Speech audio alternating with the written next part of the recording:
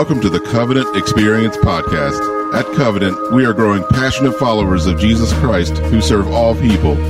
If you live in the tri-state area, we welcome you to join us on Sundays at 9 a.m. or 11 a.m. You can find more information about us online at covenantexperience.com or call us at 304-876-2212 with any questions. And now, today's message. This morning, my responsibility is to turn your attention to the text that Pastor David Lyle read at the outset of our time of worship together, and that is Matthew 28. Matthew 28. We're going to be looking at verses 16 to 20. We are in the middle of a series called Seven. A series that assumes that occasionally, no matter how long you've been a follower of Jesus, no matter how sophisticated you think your faith might be, you need to go back to some of those rudimentary basics. The 7 basic things that Jesus commanded of those who would presume to call themselves his followers. And we've already looked at issues like repentance. What does it look like? Not just to repent initially, but to live a life that is dominated by repentance, by an about face, getting up every morning, putting to death the deeds of the flesh, putting on the armor of righteousness, and we'll be talking about spiritual warfare coming up this summer. We got a whole series on that. But what does it look like in the context of repentance? We then looked at baptism and the important role that plays in visually and publicly signifying your faith in Christ. And last week we looked at the subject of prayer, and you can be expecting to hear more on the subject of prayer. Our entire staff just came back from New York, where we were on retreat for a couple of days, learning from the people of God at the Brooklyn Tabernacle.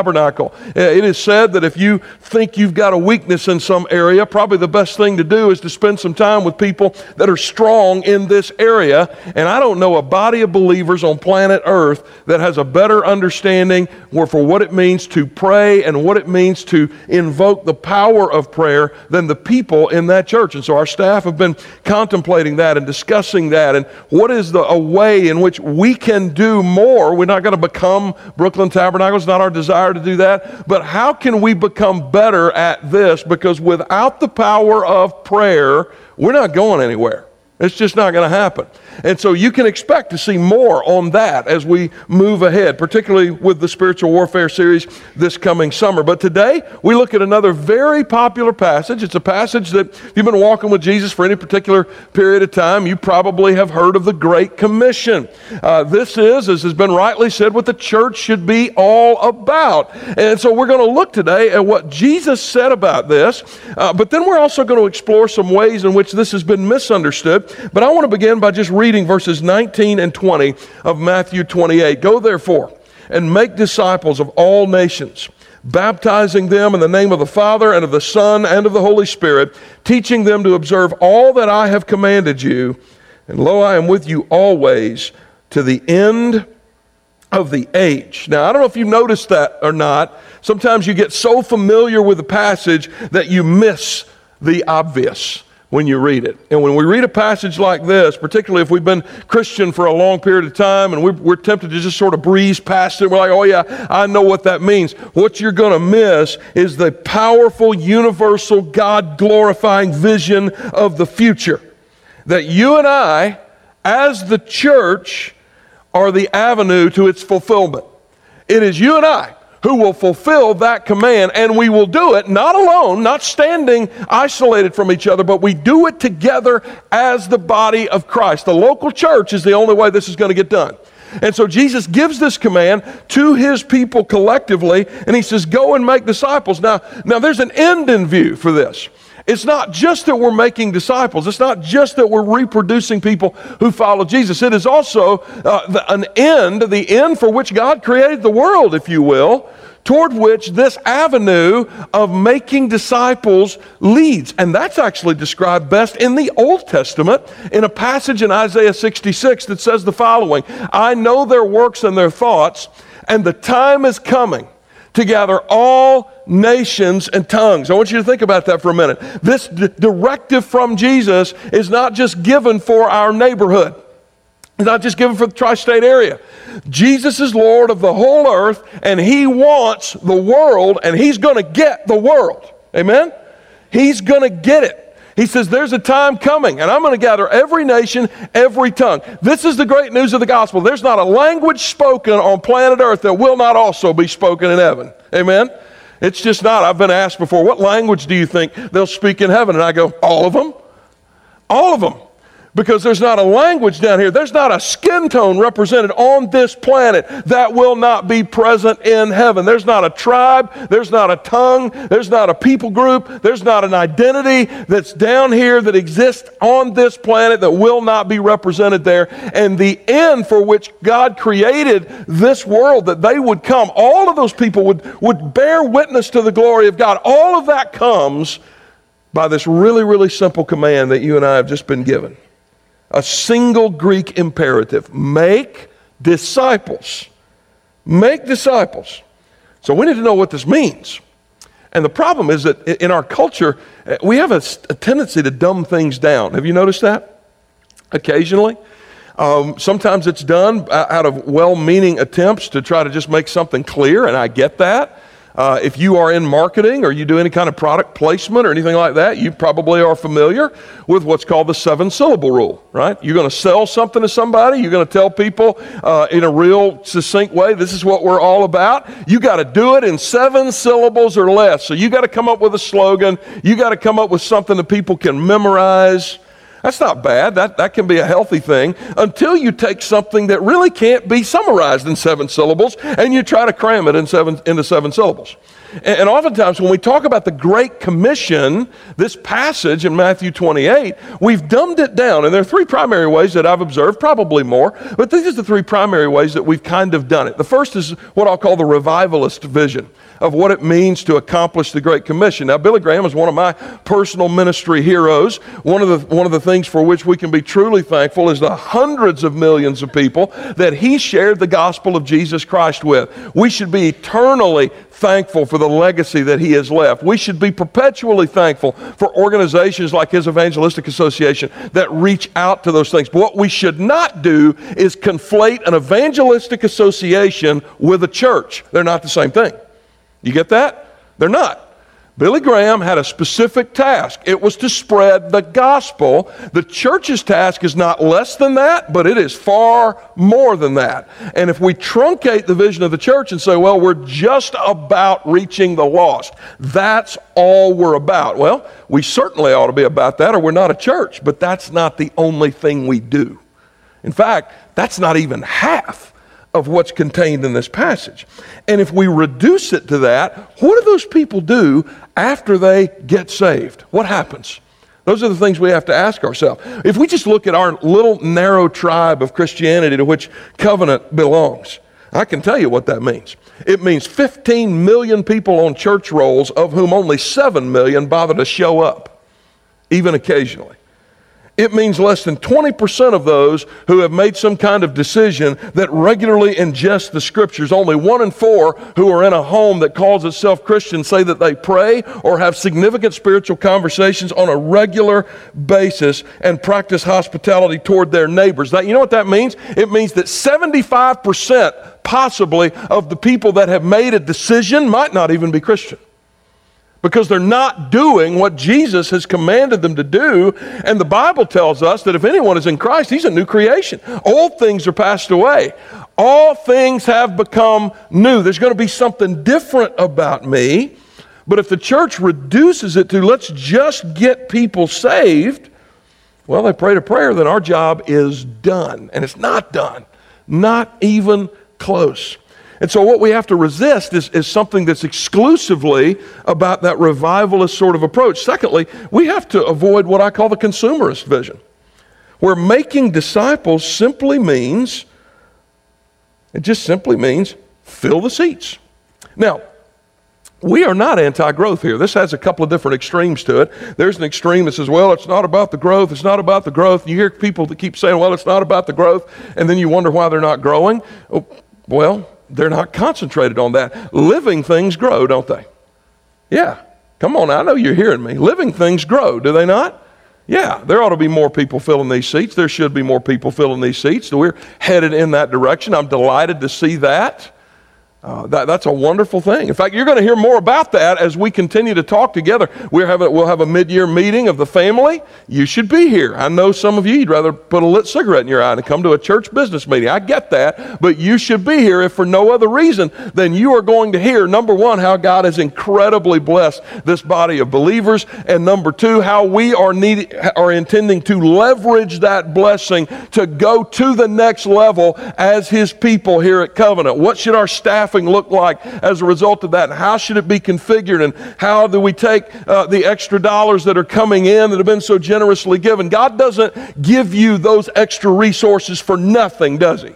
He expects that something's going to be done with it. To whom much is given, much is also required. How will we leverage this for the greater glory of God and the extension of His kingdom? And you're going to see a long-term plan of 5 to 7 years. You're going to see a couple of church plants involved in that. You're going to see at least 2 satellite locations, because if you will look just on your way out the door today, provided that the rain has stopped, I don't want you to get more wet than you should, but if you just look at the license plates, you'll see there's at least 3 different ones out there, aren't there? 3 different states represented by this body of believers. Why in the world would we keep this body confined to Shepherdstown, West Virginia, when the people of Covenant should be the presence of Jesus in Maryland and Northern Virginia? Why would we not do that? And so you're going to see that. You know what you got to do in order to get those things done? You have to grow. So we are not anti-growth, are we? We're not.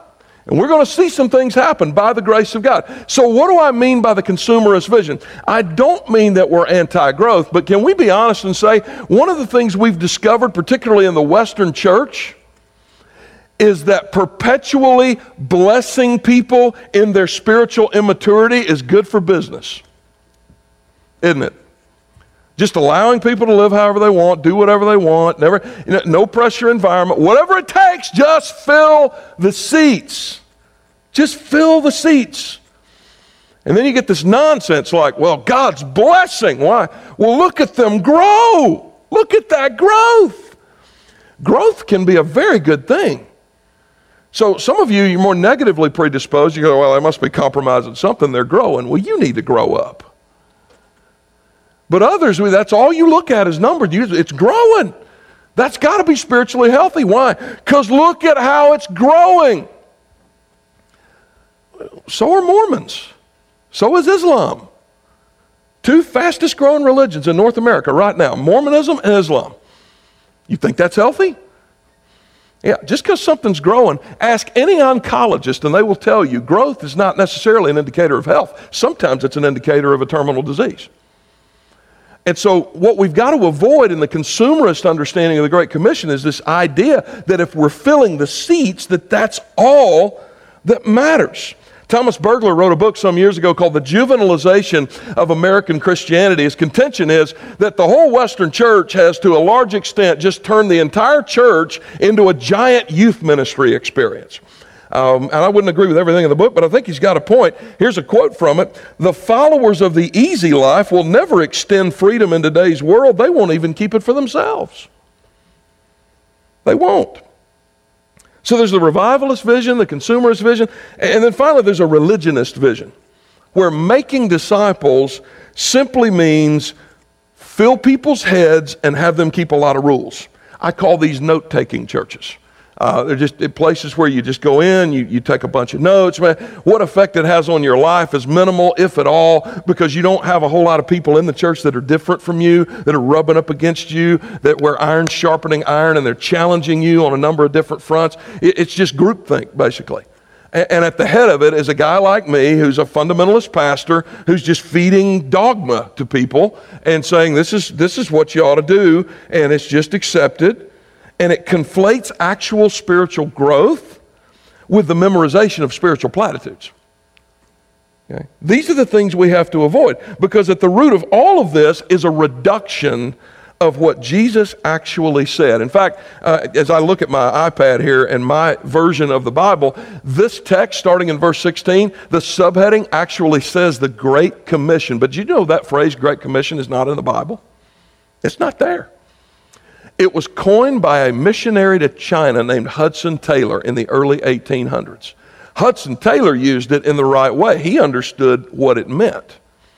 And so I think if we're going to use it, we need to understand what it means. Because over the past 300 years, in many environments that are Christian, it's become no more than really just a catchy slogan. And so what we're going to do today, just like we did with repentance, just like we did with prayer, just like we did with baptism, back to the text. What does the Scripture say? And I think this is important. If for no other reason, then brothers and sisters, this was the last command that Jesus gave us before he left this earth. And when he comes back, it's going to be the first thing he inspects. I think it's important we get it right, don't you? Yeah, we got to figure this out. And so what does it mean to make disciples? I want to show you 4 things here, beginning with the concept of preparation for the task. Beginning in verse 16, we read, "Now the 11 disciples went to Galilee, to the mountain which Jesus had directed them. And when they saw him, they worshiped him. But some doubted. And Jesus came and said to them, 'All authority in heaven and on earth has been given to me.'" So I want you to notice here, there's been no commission that's been given, no task that has yet been assigned, because first, there's some preparation that's necessary, because if you want to perform adequately in something Jesus has described that you need to do, you need to prepare adequately, don't you? I mean, what if I wanted to be a neurosurgeon? I know that frightens some of you, probably rightly so. But if I wanted to be a brain surgeon, there's a couple of different routes that could take me. There's a couple of different ends toward which my life might move. One would be I actually do really well and I heal a lot of people, maybe even find the cure for a lot of diseases. I become very well known and quoted in all kinds of peer-reviewed articles and journals. The other route is I kill my patients and I get sued for malpractice and I develop a reputation for being a quack. You know what the difference is between those two? Often, preparation, isn't it? How many of you would like a doctor who had no medical license and never got ready for anything? With a scalpel. Not very safe, is it? Yeah, you want somebody intellectually prepared. I don't know, I mean, if I ever have to have surgery, God's blessed me with generally good health my whole life, and last time I was in the hospital was January 21st, 1972, when I was born.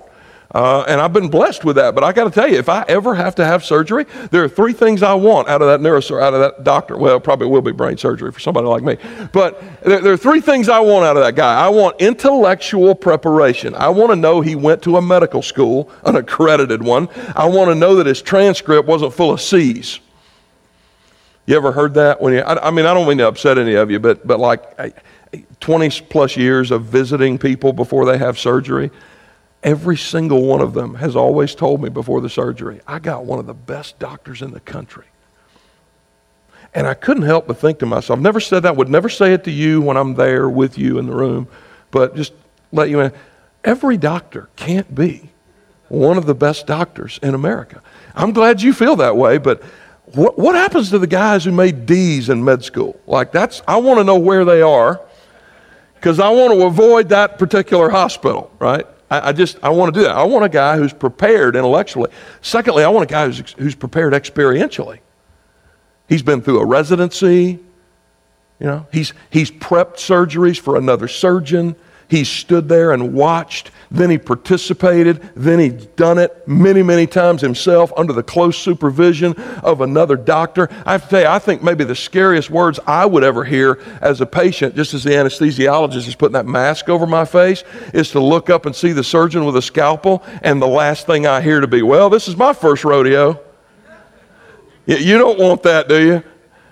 Intellectual prep, experiential prep, personally prepared. My surgery scheduled for 8 o'clock Monday morning, I don't want that guy out drinking till 2 a.m., right? There's got to be some preparation for this. Let me ask you this question. How crucial is it that you and I make sure we prepare adequately for what Jesus has already told us is the most important task we have? We've got to prepare.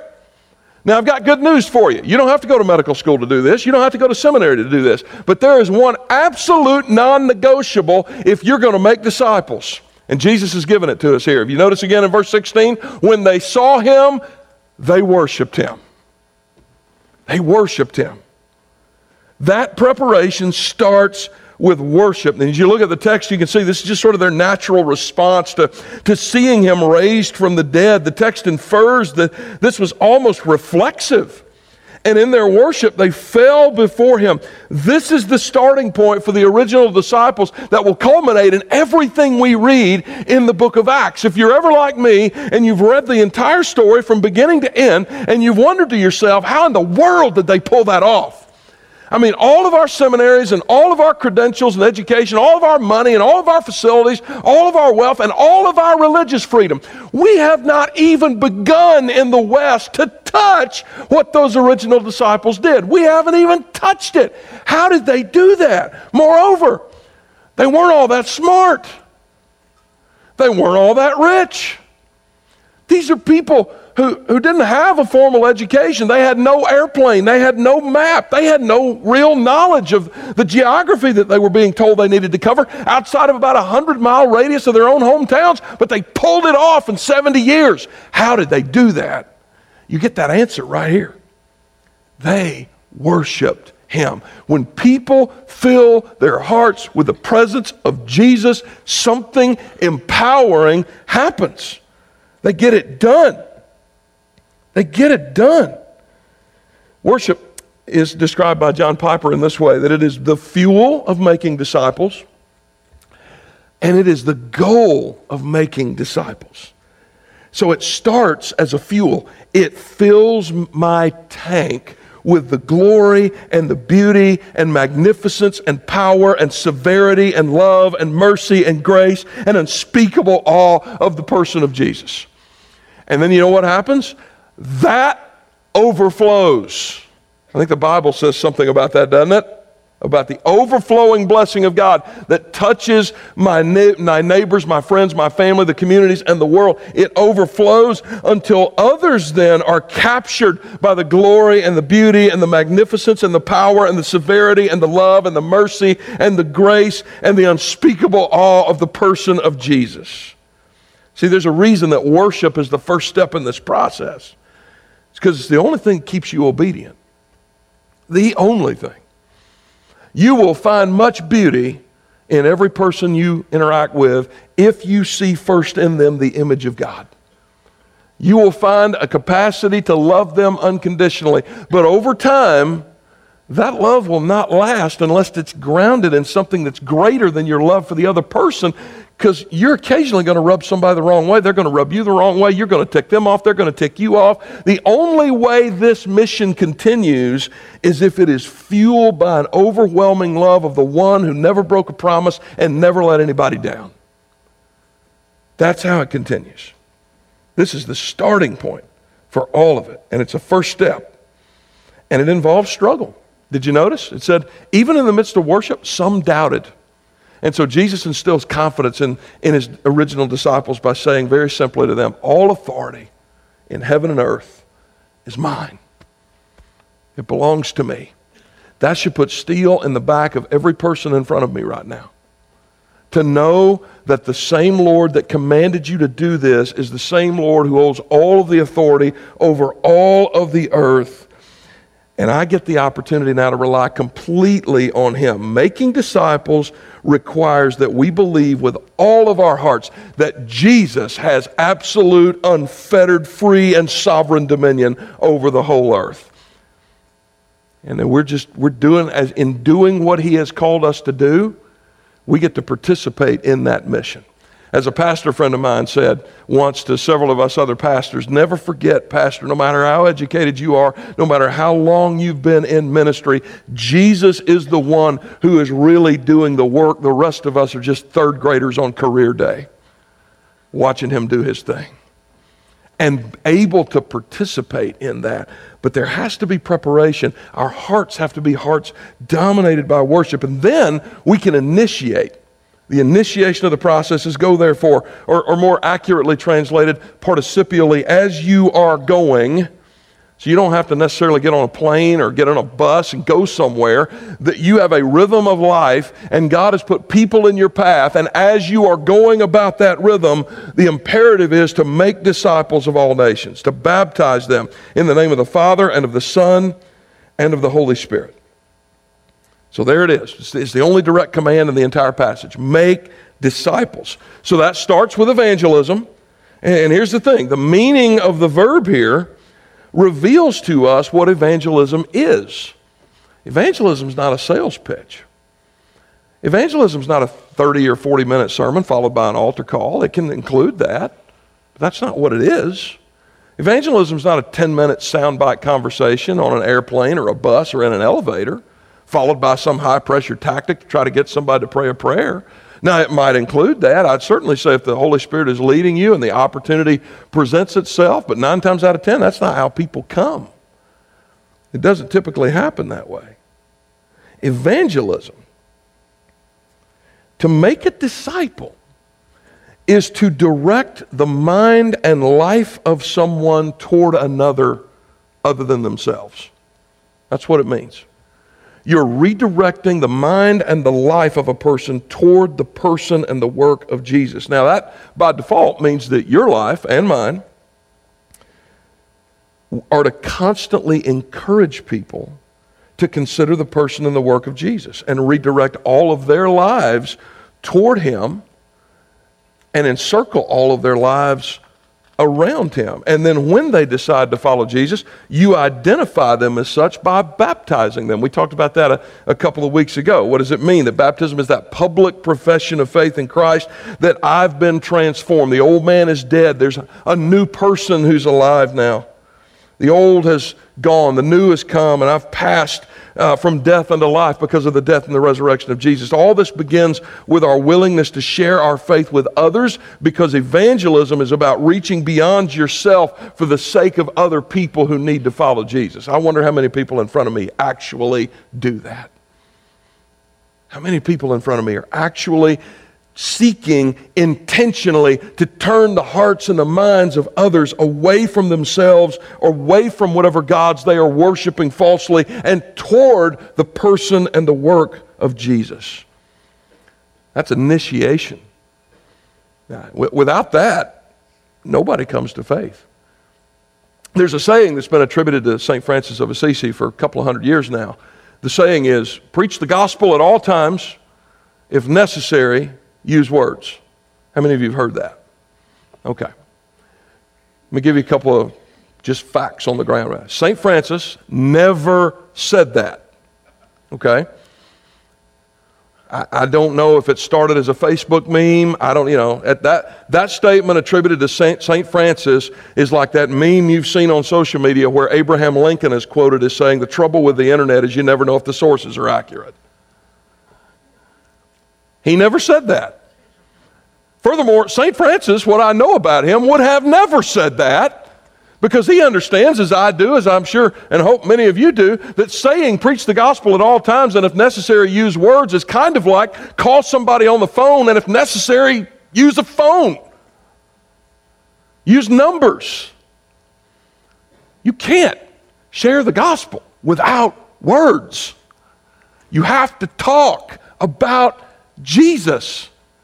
You have to do that. I did a church consult one time in a large city, and I actually had the people tell me, we don't talk about Jesus a lot here. I mean, it's a church. Like if it were an interfaith center, I would understand that. If it were a civic community center, I would understand that. I get that. They're in a church. They're like, we don't talk about it. I said, I'm sorry, would you say that again? And the leader of the committee that I was working with said, we find Jesus to be very controversial. Okay, I'll grant you, he's controversial. I get you. I get that he divides the house. I get that he makes some pretty big claims. You're a church. This is like saying I'm a lifeguard and I don't do water. This is what you do. All right? And so if we're not doing this, are we really a church? Thank you. No, we're not. Initiation. Preach the gospel at all times, using the words that the Holy Spirit will give you with the confidence that Jesus is the sovereign ruler of heaven and earth. And you're going to see some people believe. And then you got to do something else. See, the making of disciples doesn't just stop there with conversion. It continues with instruction. Jesus said in verse 20, teaching them to observe all that I have commanded you. So there's two sides to this. The first one is the instruction by word, right? The giving of instruction. You want to avoid, again, that religionist vision of the Great Commission that says it's just about filling your head with a bunch of stuff. But you do need to know some things, do you not, about God when you're a new believer? How many of you moms, you're getting ready to celebrate Mother's Day in about a week. Let me describe this scenario for you. You go through 9 months carrying that baby in your body. You give birth to that baby. You go through the process of recovery. You get ready to come home. You fasten that baby in an appropriate highway-approved car seat. You bring that baby home under the speed limit. You get that baby home. You carefully pick up that baby. I remember the first time I ever held my firstborn son, and I thought, Lord, don't let me break him. Like you're really nervous, you know. You carry him up to a nursery that you've worked for months getting ready. You lay him in the bed, and then you walk away and you don't come back for 2 weeks. Yeah, that's just dumb, right? You wouldn't even think of doing something like that. And most moms who are honest will tell you, if you were going to think about doing something like that, that would be the moment. Like after all that labor and trouble and everything, you haven't had sleep in 48 hours, and you're like, maybe I will just leave you here. But you wouldn't even think of that, would you? So why is it that we believe it's okay to take a newborn babe in Christ and just turn them loose? But it happens all the time. Where are they going to find what they need to grow? Where are they going to find what they need to be empowered? Where are they going to find what they need to replicate themselves and what's happened in their life in the lives of others? Well, if you adopt merely the revivalist model of evangelism, then they're going to go wherever they can find. You're just going to, yes, whatever, it doesn't matter. Yes, it does. It does matter. If it's the consumerist version, well, then it's just whatever they want, right? Whatever makes me happy. If it's the religionist version, then it's whatever some narrow-minded fundamentalist pastor told them to think. And there's no room to process anything. If it's actually the accomplishment of the Great Commission, it's another believer in Christ exploring with them what Jesus said. And that's what God's called us to do. To make disciples, to teach them by word, but also by action. If you'll notice, he said, teach them the things that I have commanded you. Here's where it gets sticky. We have to practice what we preach, because at the end of the day, we're not going to produce what we teach. I've learned that. I've learned that as a pastor. I've learned that as a father, as a husband, that ultimately it is not the content of my sermons that determine what kind of disciples are produced. It is my life as well as my doctrine that will determine what kind of disciples get produced. As an early church planting trainer told me, look in the mirror times 200. That's what's going to happen when you grow a church. So you better make sure that you're following Jesus. You got to do that. Paul told Timothy to watch your life and doctrine closely. So I just want to know whether that's happening not only in my life, the life of our elders and our staff, but in the lives of everybody in front of me right now. Am I walking? Whoever you are is going to get reproduced. You ever notice how you tend to become your own father? You tend to become your own mother?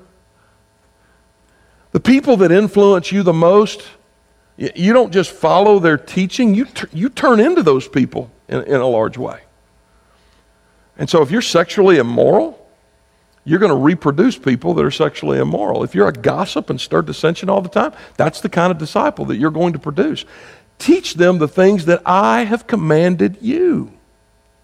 Make sure that you yourself are obeying my commands. This is a process of teaching, instruction, and modeling and living. Everything about me changes. Everything. My mind, my heart, my body, my money, my job, my marriage, my sex life, my approach to parenting, my attitude toward worship, everything has to now be redirected to another. There's an initial decision where I'm going to follow Jesus, but that process of redirection takes a long, long time. And it takes people who are willing to live beside me, suffer with me, make correction when needed, have uncomfortable conversations, continue to love me through that entire process. That's what it takes. Are we willing to do that? Are we willing to live side by side with people and emulate what God wants us to do and who He wants us to become, so that everything about them gets redirected ultimately toward the person and the work of Jesus? That's where we're headed. Or at least it should be where we're headed. We have example of this in our New Testament. It's the book of 1 Corinthians. This is a group of people who came to Christ. They really had given their lives to Jesus. They are converted. They are Christian, but they don't know what life is supposed to look like. And they ask all these questions about their lives because they understand now my life should be different, but they don't know how. There's nobody there to show them how. And to boot, they're in the midst of one of the most pagan cities. Think about New Orleans at Mardi Gras. That's Corinth, 365 days a year. And these people are living in the middle of that, and they want to know, what does it look like for me to reorient my entire life around the person of Jesus Christ? And so they write a letter to the Apostle Paul that to date has been lost to history, but we know that letter existed, and the way we know it existed is because Paul wrote him an answer. It's his letter to the 1 Corinthians. And he said, this is how you order your sex life. This is how you handle substance issues. This is how you deal with orderly worship. This is how you relate to one another and settle disputes. These are the ways that you promote unity among yourselves. This is how you defend the bodily resurrection of Jesus. And he sets the example for them in word and deed. That's what we have to do. And so is there an area of your life that is stalled and you've been unwilling to repent, and you continue toward Jesus with that area of your life? Because it's going to get reproduced in other people. It is. So here's how you get there. It's this last thing, emulation. Jesus said something that should give us the highest level of confidence. He said, all authority in heaven and on earth is mine. Now he says something that should bring us greater comfort than anything we have ever heard. I am with you always, to the end of the age. To make a disciple, you have to be one. You can't, as a friend of mine used to say, you can't sell what you ain't smoking. Amen? You can't. You've got to be participating in this. You have to be a disciple. And I want you to notice how this syncs up so well with Jesus' other prophetic utterance in Acts chapter 1. He said there, you will receive power when the Holy Spirit has come upon you, and you will be my witnesses in Jerusalem and in all Judea, Samaria, and to the ends of the earth. I don't know about you, but if I'd been standing there, I think I would have been crippled by doubt just as those early disciples were. How am I supposed to do this? I've never been more than 100 miles from my home. I can read and write, but I'm not a highly educated person. I'm going to encounter all these different cultures. How am I supposed to understand any of that? How am I supposed to cross barriers? What am I going to do when it comes to facing danger? How am I going to do that? Some doubted meant they literally were of two minds. They were divided of mind. You ever felt that way? You're unsure. You know that you know what Jesus has commanded you to do, but you're just not sure if you're going to be able to pull it off. This is why the confidence goes back to Jesus. Everything goes back to Jesus. Anybody who speaks to you and says, well, just look within yourself or believe in yourself, they're not teaching Christianity. Christianity says it is not us. It is instead the one who said all authority in heaven and earth is mine, and now that same one says, I'm with you. I'm with you. What would it look like for everybody in front of me to work with that kind of power and reproduce people after you who live in that kind of power? In fact, I'm going to lower the bar a little bit. What if just 100 people that are in front of me right now, I asked this at the previous service as well, just 100 of you said, I've got one individual on my mind right now, and I'm going to make them my one for the next year, and I'm going to pursue that one. They're not just my project, they're my friend, but inside the confines of that relationship, that's my one. And I am going to lead that person. I'm going to talk with that person. I'm going to hopefully share the gospel with that person. I'm going to see that person. I want to see that person come to know Jesus as I do, and I want to see that person walk in the power of Jesus just as I do? What would it look like for 100 of you to say, I'm going to start today walking in that power, and within the next year, someone else in my life is also going to be walking in that power, meaning that a year from now, we don't just have 100, we have 200 walking in that level of power. That's the devil's worst nightmare. Can you imagine the irreversible damage that could be done to the kingdom of darkness? In addition to addiction, sexual brokenness and sin, family dysfunction, poverty, spiritual oppression. Can you imagine how much of that exists right now that wouldn't exist anymore with that many people simply being and making disciples? That is God's preferred future for you and for me. This is God's command from Jesus. Make disciples. Let me ask you something else. Something you need to ask each other this week in your small groups. Is anybody currently a disciple of Jesus because of you? I hope you bring your friends and your neighbors next week. We look forward to that. We're going to have plenty of space. We're going to have plenty of food. We're going to have plenty of everything. And it is my great delight. In fact, I love that you guys do that. It shows that you trust me. And I hope you know I take that seriously, and I'm doing my best to honor that, because I know what it's like as a younger guy who wasn't in ministry to take a friend of mine to church and just be embarrassed by what took place there. And so I love you and I appreciate your trust. But here's the deal. I can't spiritually invest in 700 people. I can't do it. There's not a person, there's not a pastor on this planet who's capable of doing that. And if they tell you they can, you better run. You just can't do that. You just can't. It's going to be you that reaches out to those individuals. Is anybody going to be in heaven because of you? Because of your influence? See, it's not all about just getting people saved, but if we would stop for just a moment and consider the national and the global implications of what we're talking about here and the difference between whether we do it or whether we don't do it.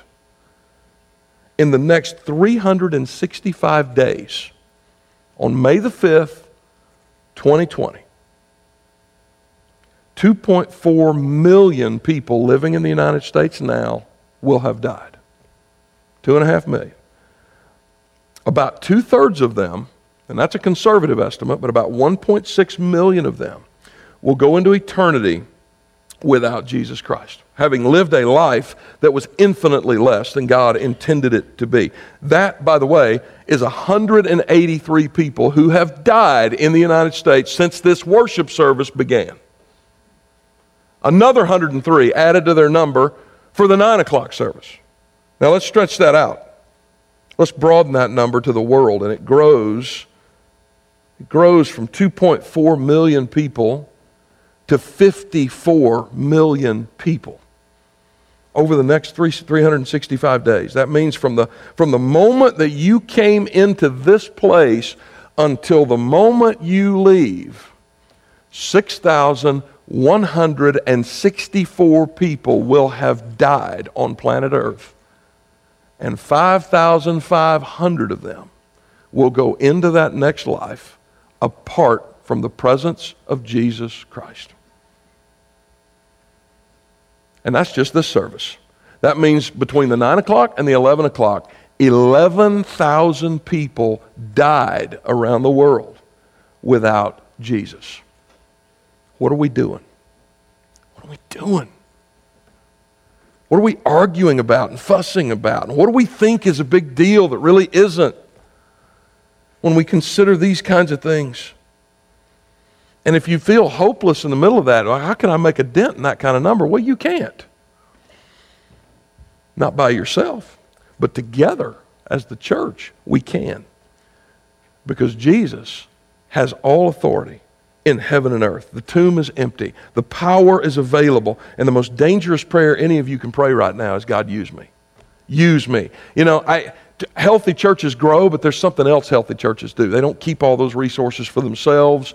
They send. That's why we're talking about satellite campuses in our long-term future. It's why we're talking about church plants in our long-term future. And it's why we want to send individuals in our long-term future. I wonder how many are sitting in front of me right now that God's called you to a place.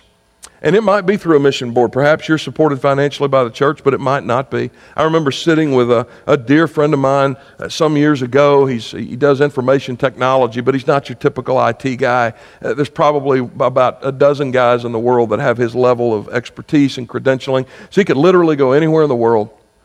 And we were talking, and he said, God's burdened me for China. He mentioned China specifically, and we talked about it. And we spent about 5 minutes talking about what we would call a missionary assignment in China. And I looked at him and I said, dude, number one, China's not going to let you in as a missionary. So if you go in, you're going to have to sneak around. And I'm not sure, frankly, that bearing false witness is an effective evangelistic strategy. I don't know. I struggle with that. I said, but with the skills that you have, they will invite you to come. They will ask you to come. And you can leverage the influence of the kingdom of God through that particular vocation. So some of you may go through a mission board. For some of you, the sending agency might not even be Christian. And God may be calling you to this other place and to these other people. How many people in front of me right now have been disobedient and held back from that?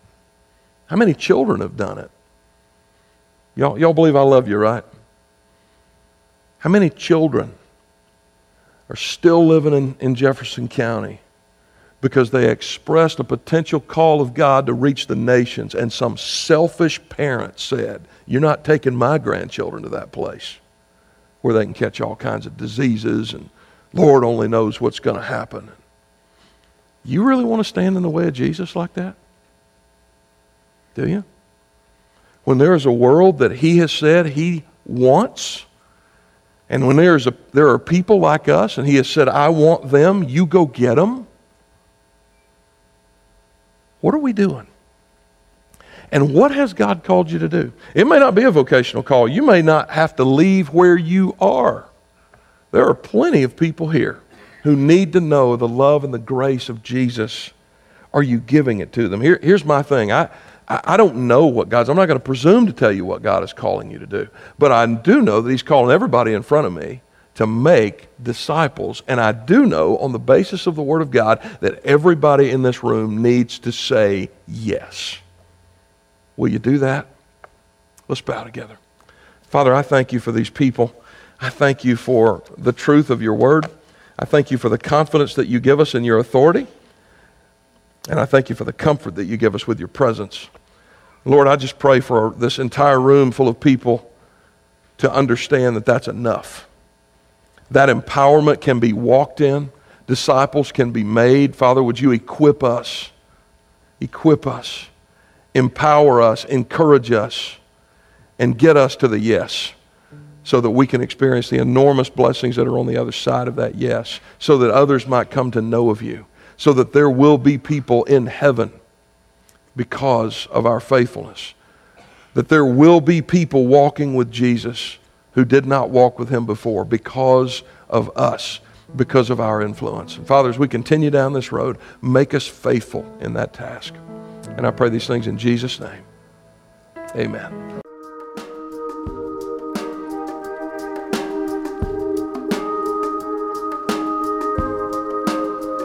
Hi everybody, Pastor Joel here, and I am so glad you stopped by. I pray this podcast helps you in your walk with God. And if you're listening with questions about faith of any sort, God is not afraid of those questions, and neither are we. Join us any Sunday morning at 9 o'clock or 11 o'clock in the morning. If you're new to our area and looking for a church home, I hope we'll see you soon and have the opportunity to welcome you properly and personally through our doors.